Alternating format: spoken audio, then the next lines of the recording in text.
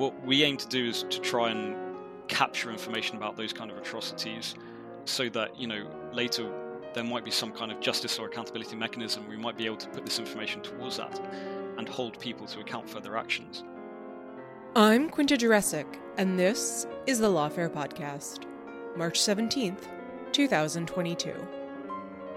Open source investigations, sometimes referred to as OSINT, or open source intelligence, have been crucial to public understanding of the Russian invasion of Ukraine.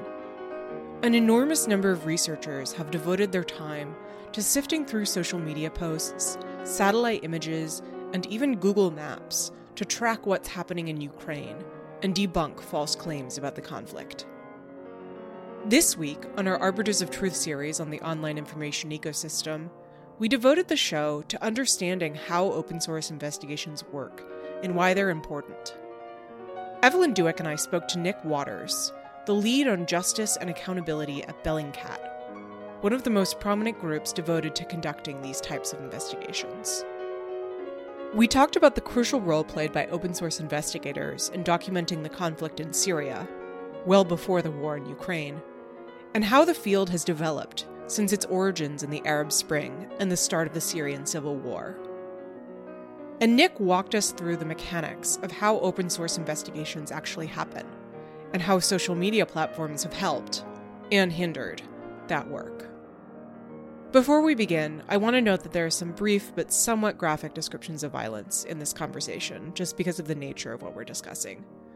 Please be aware of that before you start listening. It's the Lawfare Podcast, March 17th. How open source investigators are documenting the war in Ukraine. I'd like to start at the very beginning, because it's a very good place to start. And if you could tell our listeners what OSINT is. Yeah, so OSINT is open source intelligence. By open source, it means pretty much any type of information that you can access, even if you have to pay a little bit of money for. You don't have to have a particular security clearance. You don't have to be part of a particular group of people. You don't have to be a particular nationality in order to access that information. One of the things we want to talk about is the way that open source investigations have kind of transformed conflict and how it's evolved over time. But to stage set a little, could you talk a little bit about what kind of information has been available and important through OSINT during the Russian invasion of Ukraine? Sort of how has it shaped what we know about the conflict and how we understand what's happening? Sure. I would say that this kind of open source information is the primary way that people, both kind of journalists or people sitting at home, and indeed right up to policymakers, are actually understanding the majority of the situation. What we have is large populations both in Russia and Ukraine, Belarus, who have access to a smartphone which can take a picture and video and then upload to the internet, Twitter, TikTok, whatever. And the result is huge amounts of information, because people like taking pictures of things that are interesting, and say a train with 120 tanks in it is pretty interesting. It's something you want to share with your friends. And so what we've seen is really just huge amounts of information coming out from Russia, Belarus, and Ukraine, both in terms of the build-up to the invasion and also the invasion itself, as well as what is actually happening within those population centers in Ukraine at the moment. I wonder if you could talk to us a little bit more about the fine-grained detail of the methodology, because as you said just then, there's a flood of information coming out. There's so much footage coming from all sorts of directions. So if you hear that Russia is invading Ukraine, what's the first thing that you and the team at Bellingcat do to start gathering that information and sorting through it to start compiling something useful out of it, rather than just sort of this, massive flood of data and images? Yeah, I mean, first thing we do is kind of sit there for about an hour, kind of in shock, and just stare at Twitter. And then so pretty much like the rest of us then. So I'm basically an OSINT expert, apparently. Pretty much, yeah. And then really, actually, to be honest, the first kind of few hours was spent just looking at various Twitter feeds and trying to work out, what was happening, where and when, and how to deal with the information. Because until you see what kind of information is actually starting to emerge, it's kind of difficult to know precisely what to do with it. In our case, it became pretty evident. In fact, it was evident even before the invasion that if an invasion were to take place, what we would see is quite a lot of fighting in urban areas. And knowing the Russian army is very artillery dependent, and also judging from their actions in Syria, we were guessing that what we would see is a lot of like long-range fires, use of artillery, use of ballistic missiles, and so on within civilian population centres, which is, so far as we can tell, what has been happening. So basically, we started to collect images and videos showing what we believed was civilian harm, and we've been collecting that and keeping that in a database to use as seed data for later investigations.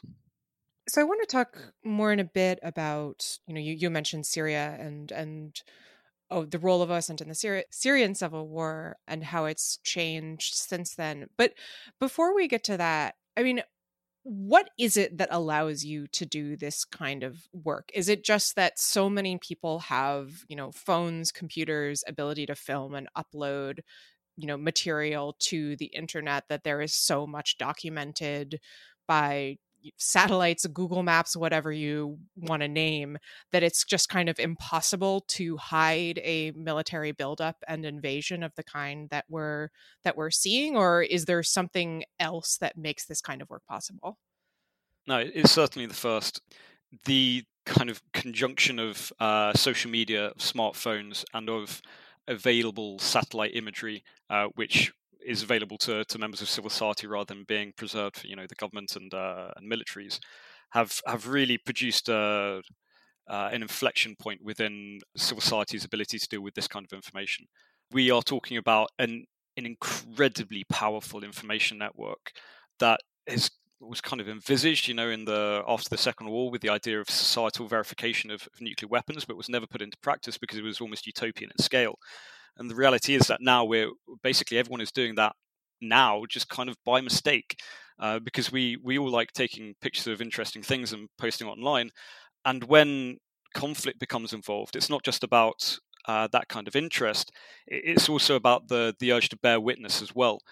People want to show the world what is happening to them, to their family, to their communities.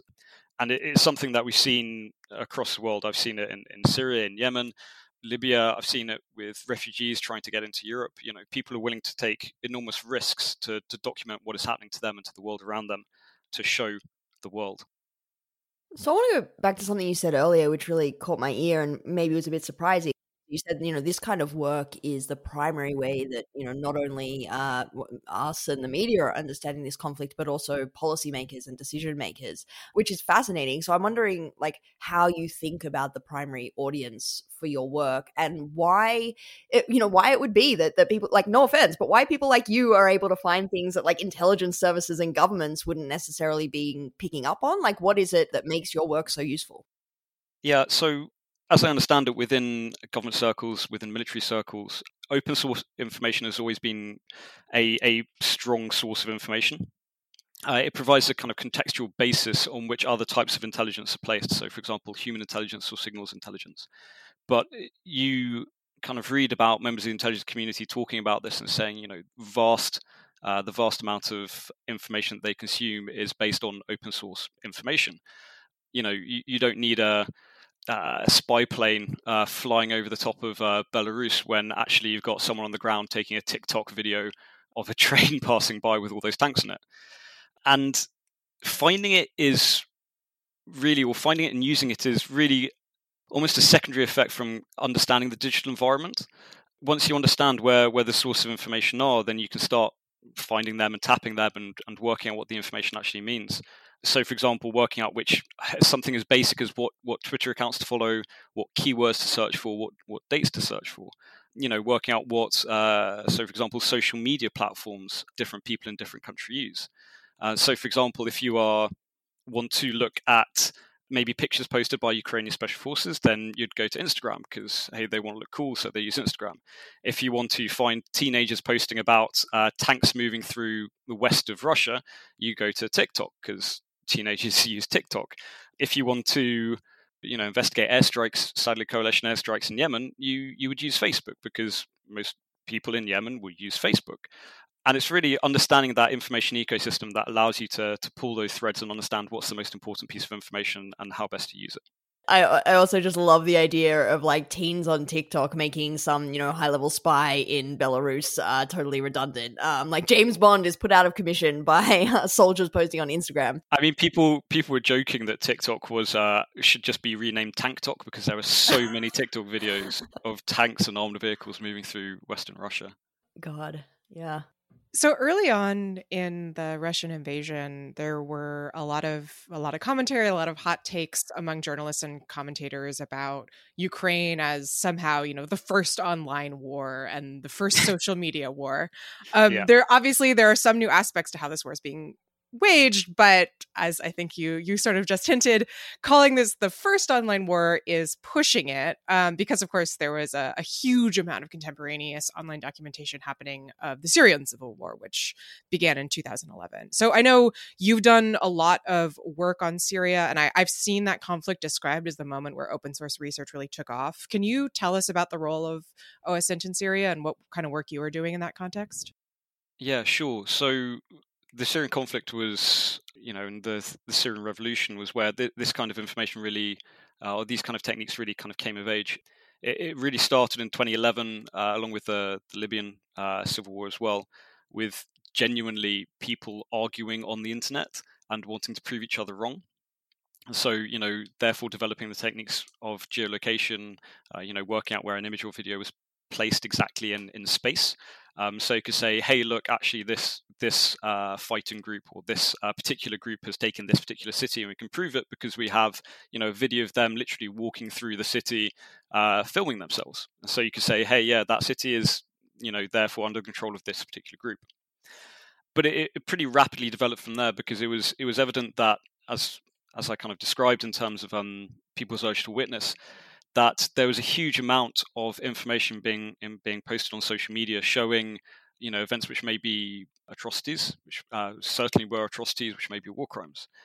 And it became really evident that this kind of information should be captured and could potentially be used in court. And the kind of first step was, how do you actually preserve this? This stuff is being deleted off social media incredibly quickly. When I think it was in 2017, YouTube turned on its automated algorithm, moderation algorithm, it deleted, if I recall correctly, something like hundreds of thousands of pieces of content regarding the war in Syria. And a lot of these accounts were irreplaceable. When you have someone from Syria who's been, documenting events around their village for kind of 4 or 5 years, and then, their YouTube account gets deleted or banned, and then, maybe they have to flee, or even in worst case scenario, they're killed, that information is now gone forever. And so what we saw was the rise of organizations like the Syrian Archive, which is now part of Mnemonic. And what Mnemonic do is capture this kind of information and preserve it in a forensic way so that it could later be useful in court. They can present it later and say, hey, look, we've hashed this forensically. We can say that this video was captured on this date at this time from this website and it has not been altered since. And so therefore this could be useful as a piece of evidence in a trial. And the amount of information they've collected is huge. The number of videos, or the length of videos about the Syrian civil war, far exceeds the length of the actual war itself at this point. And in almost all of the most egregious atrocities that I can recall, with the exception of a few that happened within Islamic State territory, a lot of these events were captured and very, very well documented by people on the ground, some of whom the events were happening to in real time.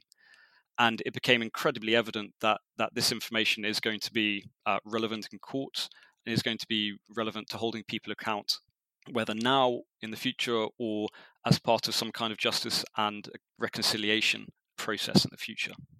Yeah, I think that the YouTube removal of tens of thousands of hours of video of the Syrian civil war, which is important documentation of war crimes, just like you were saying, is one of the best examples of how dependent we are on platforms and their content moderation, but also how we so often focus on what's left up on platforms and that things need to be taken down, but the impact, particularly on marginalized communities, when things are improperly taken down as well. And I think we'd love to come back to that, but I'd just like to sort of dig in a little bit more on the contrast between Syria and Ukraine here, and ask you if there's anything different this time around. I mean, the peak of the Syrian civil war was probably before TikTok or TikTok was even founded in 2016. So it seems like there must be something different. I'm curious how it changes the way that you go about your work. I think that probably there's more phones and the quality of the technology or the ubiquity of it may be different.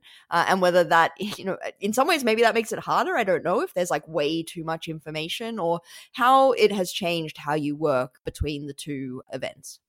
Yeah, so I mean, what we're seeing in Ukraine is a conventional invasion by a force of, I think at the last count, shortly before the invasion, it was something like 190,000 Russian soldiers. This is a full-on conventional war, the likes of which Europe has not seen really since kind of 1945. And therefore, it's unsurprising that the amount of information coming out from Ukraine about events there is absolutely vast. It's overwhelming. We're capturing a tiny fraction of it, and it's still pretty horrific. In terms of the kind of contrast to Syria, there are a few actually. As you mentioned, basic things like the phones and the tech that is available means that the quality of video and images is a lot higher. There's also changes to, I think probably one of the most significant changes is the type of platforms that are being used. So rather than being initially posted on Twitter or Facebook, I think the primary source of information that we're seeing, or the primary kind of process that we're seeing, is people taking these videos and images, being sent to local aggregator sites, generally Telegram, and then this information being published in Telegram, and then videos from Telegram being posted on Twitter and Facebook. So you have this kind of process taking place of people sending into a local aggregator, those aggregators then publishing that information on these big Telegram broadcast groups, and then it being posted on Twitter and Facebook. So there's almost that extra step there. One thing I would note, actually, within Syria, we saw lots of people who were local media activists or who were citizen journalists would very frequently understand what they were doing in terms of filming and taking pictures of these kinds of atrocities. They would be very clear about where they were, what had just happened, what the date was. They would open a video by saying, "I am this person, I'm at this location, this is what happened." And that kind of information is incredibly useful, not only in terms of the initial verification, but also potentially, using that later in court. And so much of this keeps referring back to. I haven't seen so much of that so far in Ukraine, but I think that is somewhat mitigated by the fact that there's a lot of other source of information in Ukraine. So, for example, in Syria, there is not Google Street View pretty much anywhere. Whereas in Ukraine, there is actually quite a lot of Google Street View. And so you can verify where events have taken place quite quickly compared to some of the more remote places in Syria where these kind of events took place. So, yeah, it's certainly changes in the way that information is coming through, changes in the platform that we're seeing, and changes in the kind of information associated with this kind of content. Yeah, I think the Google Maps example is a really good one, because I remember one of the things early on that showed that Russian tanks were starting to move in was that there were traffic jams, right, along the Ukrainian border, and that you could see that Ukrainians were trying to leave the country, which just makes it extremely visible. Yeah, I mean, I actually checked that as well. I saw someone do it for one place, and I checked another, and yeah, boom, there was a great big traffic jam there. Yeah, it was pretty punchy. I also wanted to ask about the change in just awareness of OSINT as a field from 2011 until today. I mean, I do think that the commentary about how this is somehow the first online war is silly for all of the reasons that you've just described, but the visibility of OSINT seems much greater, or perhaps just the people who are participating in it. The community has expanded. Obviously, Bellingcat has been doing this work for a really long time, but with Ukraine, we've seen just a lot of people who are totally fresh jumping in. Do you think is that right? Is there more public awareness of OSINT this time around, and what kind of effect has that had? Yeah, no, absolutely, that has. Seeing people interested in the videos from Russia with the tanks moving through on trains, seeing the satellite imagery, which very, very clearly shows the buildup of troops and equipment and material. That is information that I think is quite easy to engage with. And also certainly with the satellite imagery, for example, it's quite obvious, when you have like 400 armored vehicles or 400 tanks lined up next to each other, that's a pretty punchy image that I think pretty much anyone can engage with and understand the importance of. I think it's also that this conflict is, firstly, it's close to Europe, and it is, relatively early on in the conflict. What we saw with Syria and Yemen as well was that, after the kind of initial interest had faded, what we saw was people, the same kind of information being produced, but it simply wasn't really being engaged with by general public, because it's just pretty terrible. It's really horrible. It grinds you down, and we have not reached that point in Ukraine yet. It's still very, very kind of early days of conflict. After you've been reading nothing but the kind of really horrible stuff that has happened in both Syria and Yemen, you start to become not immune to it, but it becomes more difficult, I think, to engage with. Yeah, I also sort of share that concern about what's going to happen once this just is, the grind, and it starts looking less like an action movie and more on repeat. It will be fascinating to watch what happens with the media cycles then. We talk a lot about misinformation on this podcast, and there's been no shortage of it during this crisis as well. There have been images from other conflicts that have been recirculated as if they're images from Ukraine, and you yourself have written about the flurry of dubious stage events that appear to have been designed to implicate the Ukrainian armed forces and drum up military aggression in the days before the first shots were fired. So I'm wondering if you can talk about the kinds of things you're seeing and the effects that they have.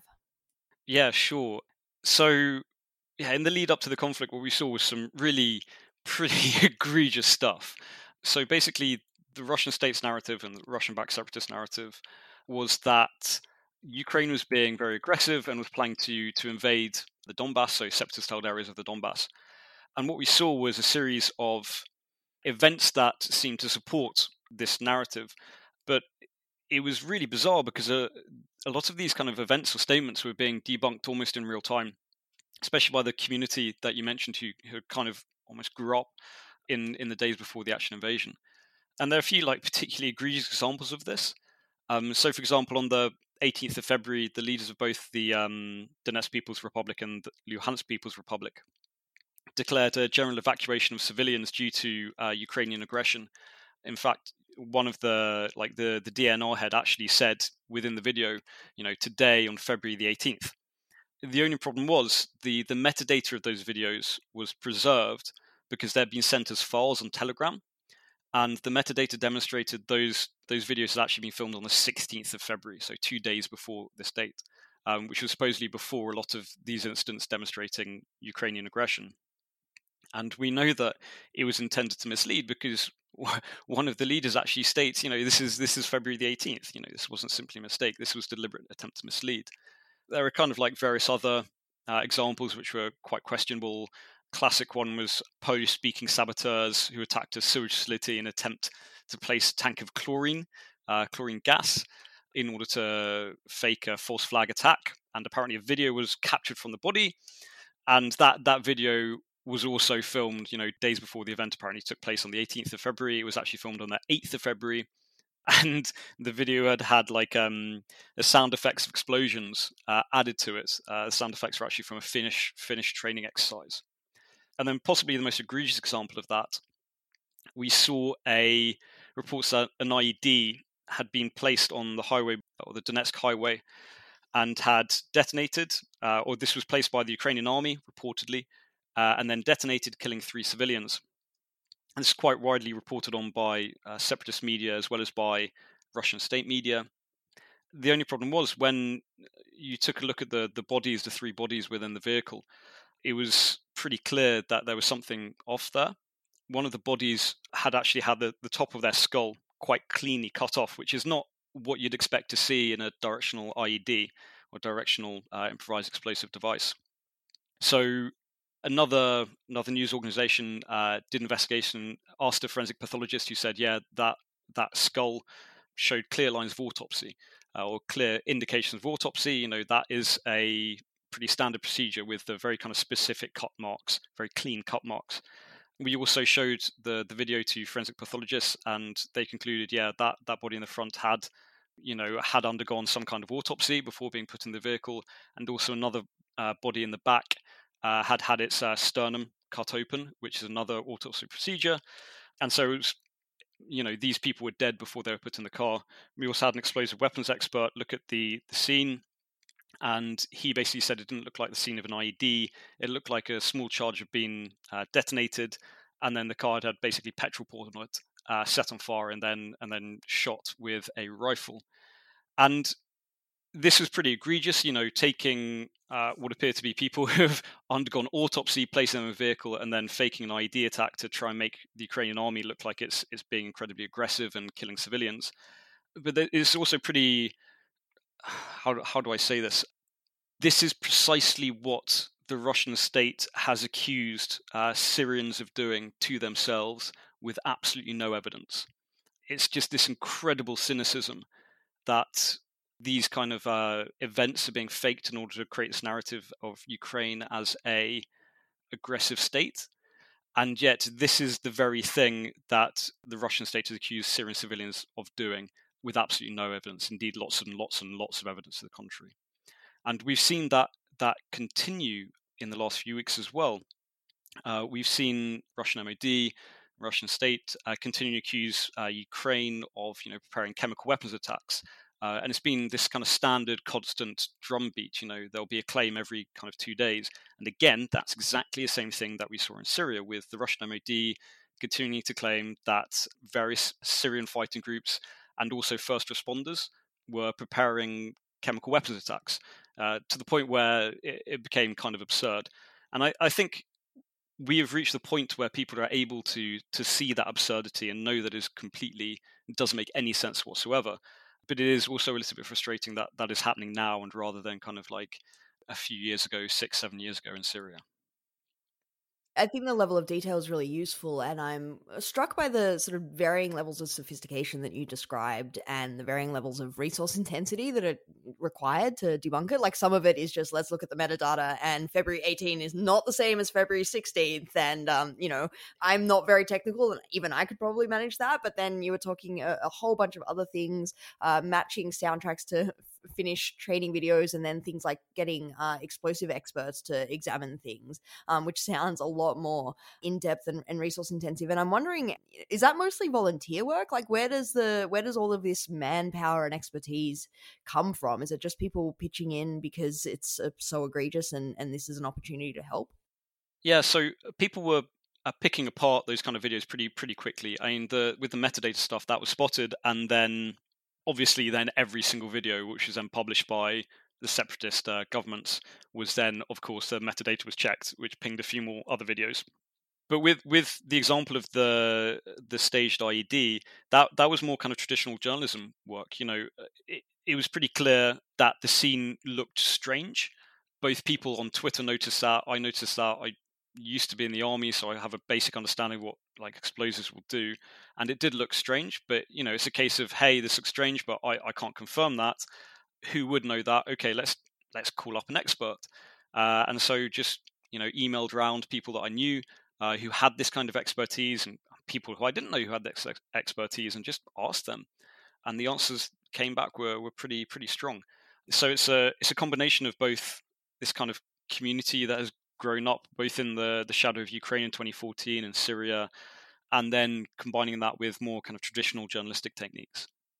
So that gets to something that I'd wanted to ask you, which is how you think about the distinction between, or the overlap between, OSINT and journalism, especially because not only you've described some of the tools that you're using as journalistic techniques, but I've also seen more and more journalists, taking the approach of doing some digging on different platforms and writing up what they find. The Washington Post, for example, had an interesting piece a few weeks ago, essentially explaining how they went about determining that a particular video, was actually in Ukraine, or that it had been repurposed from the war in Gaza a few years ago. Do you think of the work you're doing as separate from journalism or related to it? I think of it as journalistic. Like, I'm quite constantly called a journalist. I don't really think of myself as a journalist. I think it's important to note also that we don't really consider, at Bellingcat, we don't really consider ourselves doing OSINT. We're not producing intelligence. We're not informing any policymakers. We're doing this for journalistic reasons. So we refer to us doing this as open source investigation rather than open source intelligence. And I think a lot of journalists have, starting to use techniques because they've seen how powerful they can be. They've seen groups like Bellingcat, like Airwars, like Forensic Architecture, like the New York Times Visual Investigation Team, like BBC Africa Eye, use these techniques to really great effect, and they understand how powerful they can be, not just in terms of the actual kind of like pure investigation side, but also in terms of working out where best to apply traditional journalistic skills. So, for example, if you're trying to find a particularly egregious event that happened in a particular town, you don't have to go to that town and then ask people about where this event happened, like 2 years ago, because someone already geolocated it, and you can plug in the coordinates into your GPS and go straight there. You don't have to faff around with it. I think it probably helps as well that Bellingcat, we run our own training programs, and we must have trained thousands of people by now, including quite a lot of journalists. So I think we've had quite an effect upon what kind of skills people have and how they apply them.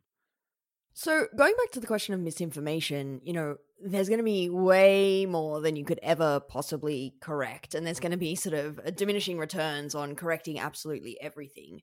And I'm wondering how you decide what to spend your time debunking, like what goes into what threshold there is, or what kind of information you think is particularly important to correct, or whether there's sort of certain factors that you consider in determining how much time and effort should you go into correcting a certain kind of piece of information. Yeah, sure. For the most part, we don't actually really focus on doing debunks at all. We are not fact checkers. We consider ourselves as conducting investigative journalism or journalistic investigation. So we don't really kind of carry out these kind of fact checks unless we think it's a really important piece of information. So if an event is particularly egregious or is contested, for example, we'll take a look. But for the most part, there's just so much poor or bad information out there that there's really not much point actually doing that kind of fact check or fact checking it, precisely because by the time you've done one, there are 10 more lined up at your door. We'll focus on events that are contested, events that are particularly egregious, or sometimes ones that are just quite funny because they're so obvious. So I'm curious, how much you don't publish. How much it seems like this work obviously is very resource intensive. You're doing a lot of digging to figure out whether something did or did not happen in the way that it's been presented. How much material is there that you do digging on but end up not sort of setting out the facts on because you can't be totally confident that it happened the way that you think it did? Oh, huge amounts. I have hard drives full of half-finished investigations. There are many, many times, anyone who's kind of been in this field knows the feeling where you've followed a thread and you followed it down a rabbit hole into the bowels of Facebook, and you've ended up in some pretty weird and wacky groups, and then you kind of look around and realize that you are absolutely nowhere near closer to discovering the piece of information you're trying to find. Yeah, there's a huge amount of work that goes on behind the scenes that is, never comes public, the vast majority of which is because there's not enough information there to be confident about it. And when we publish information, we want to be confident in its veracity. So I want to ask about the people who are less trigger shy than you, and sort of this groundswell, alongside the raised awareness of OSINT and the work that's been going on and the availability of footage. I imagine there's a lot of people, there's Twitter manages to find experts in absolutely everything, no matter the topic du jour. And I'm sure that there's a lot of people that suddenly think they're experts in open source intelligence work as well. And I'm curious, whether that's true, and also whether that makes it any harder for you, like whether there's all this sort of stuff coming out and people claiming to have findings. You are experts and you're, holding back on a lot of stuff because of confidence levels, but I'm sure there's many people that aren't as disciplined, and how much of a challenge that is. Yeah, so I'm a little bit kind of cautious here because I'm very aware that pretty much everyone here within Bellingcat started off doing this because they were just like spending a lot of time on the internet. No one here, or actually very few people within Bellingcat, have any kind of formal education in terms of open source investigation, or indeed intelligence, or indeed journalism. It's something we've kind of worked out how to do ourselves in fits and starts. There are other people within social media who are in very similar positions. So, for example, there's an account called Calibra Obscura. He is absolutely fantastic at identifying small arms and other weapon systems, just incredible eye for detail. And he is I think, an English guy in his early 20s who I don't think has ever actually fired a rifle himself. And yet this is a person who very reputable organizations will go to identify weapon systems because he's so good at it, and he's demonstrated that by the articles he's written, by his commentary on Twitter, and by the fact that he is right almost all the time. So yes, you do see a lot of people who get on Twitter and claim to be an OSINT account and put OSINT in their Twitter bio and turn out to be absolutely useless. But I'm also very wary of saying for people not to engage with it online, or not to try and reach that status, because I know there's so many people who've reached the status of what I would quite happily call an expert, simply by spending a lot of their own time doing it. That account I was talking about, Calibra Obscura, he still does this in his spare time. He still has I think, pretty normal job on the side as well. And I think, although I could say that sometimes these kind of people call themselves OSINT experts make things harder. Sometimes they do, because sometimes they'll end up with a tweet going viral or something like that. But for the most part, it doesn't. It makes it easier, because you have this community with some people who, say, for example, are absolutely unbelievably good at geolocation, who can look at a picture of a field in Syria with maybe part of one wall and then work out precisely where the photo was taken within a couple of minutes, to people like Calibra Obscura, who can identify weapon systems from a tiny corner of of the stock or something. And that kind of interaction is something that has made the open source community so powerful, because it is open information. There's much less need to keep it confidential, and so information is shared a lot more than you would find in, say, traditional investigative journalist circles, and that creates this kind of fission which allows more free-flowing ideas and information. So there are some downsides to it. There are the kind of people that you talked about, but on the whole, it's definitely a good thing. So early on in the war in Ukraine, this community hit a little bit of a hiccup, because Twitter started suspending a lot of open source investigations accounts for unspecified violations of its rules. And I know you were tracking these accounts that were taken down and tweeting about it. Can you talk about what you were seeing there and why it mattered? Did Twitter end up fixing it all? Did it get better at this as the conflict dragged on? Because I think this speaks to the sort of tension of, a community being able to share information and speak to one another on a platform, but then the platform's rules potentially being turned against that community. Yeah, so that was really strange. What we saw were a lot of basically aggregator accounts. So these are accounts that will take information from elsewhere. So, for example, those Telegram accounts, those Telegram broadcast accounts from Facebook groups and so on, and then repost on Twitter. If you know which one of these aggregator accounts to follow, and also which are trustworthy, then you can get a pretty decent flow of information which is likely verifiable. And what we saw over a period of a few days were a lot of these accounts being suspended. Some were then being reinstated and suspended immediately again, which was really bizarre. I'd never seen anything like that before. And ultimately, kind of Twitter said that it was an error and they shouldn't have been suspended. But it is, I still don't know why they were suspended in the first place. Why were they suspended? What was that error? It's quite frustrating trying to deal with these social media companies who seem to think it is completely fine for someone to, basically incite violence against, say, first responders in Syria and not have their account suspended, and then someone who is providing a very high level of service in terms of verified information about events in conflict areas, with something like, I think, the biggest one, I think Conflict News had something like 400,000 followers, ends up getting suspended theoretically with no appeal. It's really bizarre. I still have absolutely no idea how this moderation actually happens, to be honest. Yeah, so I'm curious whether you feel like you're working with platforms or working against them. They're obviously kind of, the fundamental basis of a lot of your work. It's where all of the information's being posted, whether it's TikTok or Instagram or Facebook or Twitter. But also, you are a victim of their content moderation rules or content moderation accidents. and you were talking about how, and we were talking about how much of the stuff that gets taken down, and we don't even know how much of the stuff is being taken down, what incredible mass of evidence or information no one will ever see, and then the stuff that you're archiving, or people like Mnemonic are archiving really quickly before it is disappeared by automated tools. And so I'm curious, whether you found, given that OSINT is becoming there's more awareness about it, it's becoming more prevalent and so important, whether you've found platforms any easier to work with, how you find your positioning with respect to them, whether they're trying to help you or whether it's sort of like they have their own interests and they're managing their own public relations crises through all of this, and the OSINT ramifications are sort of really secondary to that. Yeah, it's quite a wide-ranging answer. So I actually wrote my master's thesis on the interaction of civil society with social media.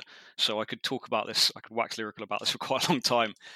Basically, social media, Twitter, Facebook, TikTok, whatever, has become the public sphere in which civil society interacts. It's become an incredibly important space. And, this space is now digital, it's online, rather than physical. Okay, so it's changed location, but it's still essentially the public sphere in which civil society interacts, which makes it incredibly important. And I think far more important than, say, for example, Jack Dorsey or Zuckerberg really understood when they put these platforms together. Yeah, and dealing with them has been intensely frustrating. On one hand, they've created environments in which people like myself, organizations like Bellingcat can flourish, but they have also, resulted in some pretty negative effects. I don't think I need to really talk about kind of like what Facebook has done in terms of like, how it has controlled information flows, which have potentially contributed towards atrocities. Myanmar is the obvious case for that.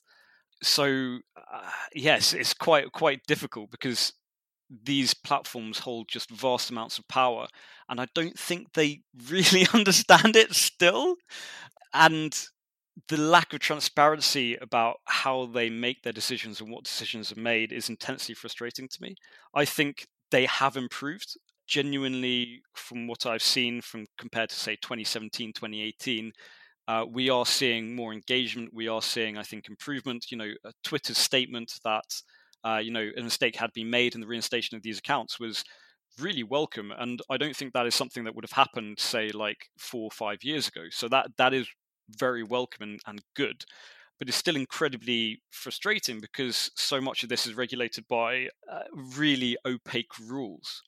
And to kind of like go back to that idea of public sphere as a physical space, it's like being in the pub and discussing with your friends about a particular subject, and then the landlord comes over and then kicks you out, and maybe every other person called Tom out as well, and then never explains why. You can understand why you'd be a little bit frustrated with it. So yeah, it can be frustrating to deal with it. It can be frustrating in terms of those opaque rules, but I think that there has been some improvement over the last few years, but there needs to be more still. I think you're totally right that they have or had no idea what they were getting into or what they've created. The caricature of these platforms in popular conversation is like these evil masterminds that set out to rule the world and are now mind controlling all of us. But I think often they're just sort of hapless people being buffeted by world events. Although, like you say, this stretches back a long time now, and there's sort of really no excuse for still being so hapless about it. And the opacity is really concerning, especially in, contexts like this where government roles are also really prominent. The platforms are on the phone to European and other government leaders, often doing what they ask, which obviously creates sort of other various concerns in freedom of expression. But I'm curious, given that you wrote your master's on this, I would love to hear you wax lyrical about it forever, but, we do have limited time. So what kind of asks would you have from platforms? You mentioned the opacity a couple of times, which I'm sure would really help to just know what's going on. But at the same time, would knowing the rules rules really help if the rules still suck? Like if they're still really, focusing on their interests of like removing gory material, does it really help that we really know that if they're still getting rid of stuff that could be, really important evidence? Is there something else that you'd like to see in terms of whether it's, creating archives or, partnerships or access for certain researchers such as yourself? What would make this better? Yeah, so obviously transparency about rules, specifically also about rules around specific countries and specific languages. I think anyone who speaks Arabic understands that Arabic appears to be treated and moderated in a different way to English. And that is something that I think is really kind of significant and potentially actually quite sinister. I think that is a result of Islamic State propaganda spreading on the platforms, these various platforms so much. But it also seems pretty evident to me that there is a difference in moderation that is not publicly acknowledged, which to me is a little bit is pretty concerning. I'd like to see more engagement with civil society. This has improved. I'd like it to improve more. At the moment there are a few kind of, I wouldn't describe them as gatekeepers, but kind of key people you have to approach in order to talk to someone at Google or someone at Facebook, and it can be very, very difficult to actually find these people and get time to talk to them. And yeah, I'd like to not see just the wide scale deletion of content. Instead, what I'd like to see is the preservation of that kind of content. And I'm not entirely sure how access would work, but some kind of limited access. When YouTube says, hey, this channel is actually a propaganda channel spreading blatant disinformation, we're just going to delete it. They're not just deleting the videos, they're deleting all the information about the account, about what particular themes were there, who engaged with that account, who that account was targeting, all this kind of information which is useful for researchers like us and other people in civil society. So one thing that we also wanted to ask about was the role of messaging platforms like Telegram, which works in a very different way than, platforms like Twitter or Facebook, and which has been a huge part of this conflict. How does that change your work or your methods? Yeah, I think it makes it a little bit easier. You have, I think, accounts that are easier to interact with in terms of they're just broadcasting information. They're basically acting as a really effective aggregator like you would see on Twitter, except it's easier to interact with. You can download the media more easily. Some of the media still has its metadata intact, which is not something you generally see or not something you see on Facebook and Twitter. And the only issue is it's a little bit more difficult to search rather than Twitter or Facebook. So, for example, possibly not the best example, but it's quite a good one anyway, I find. In the kind of later days of the Islamic State's propaganda campaign, trying to find, after they'd been forced off Twitter, forced off Facebook, trying to find Islamic State channels on Telegram became a little bit of a challenge. You'd have to kind of go through, find a channel, find the next channel, find the link, find the next channel, and then just keep aggregating them because they'd then start to be deleted almost as fast as you could find them. And so it became a little bit. Telegram is still not the easiest place to find the right channel on, but once you found the channel, it's a lot easier to interact with that information.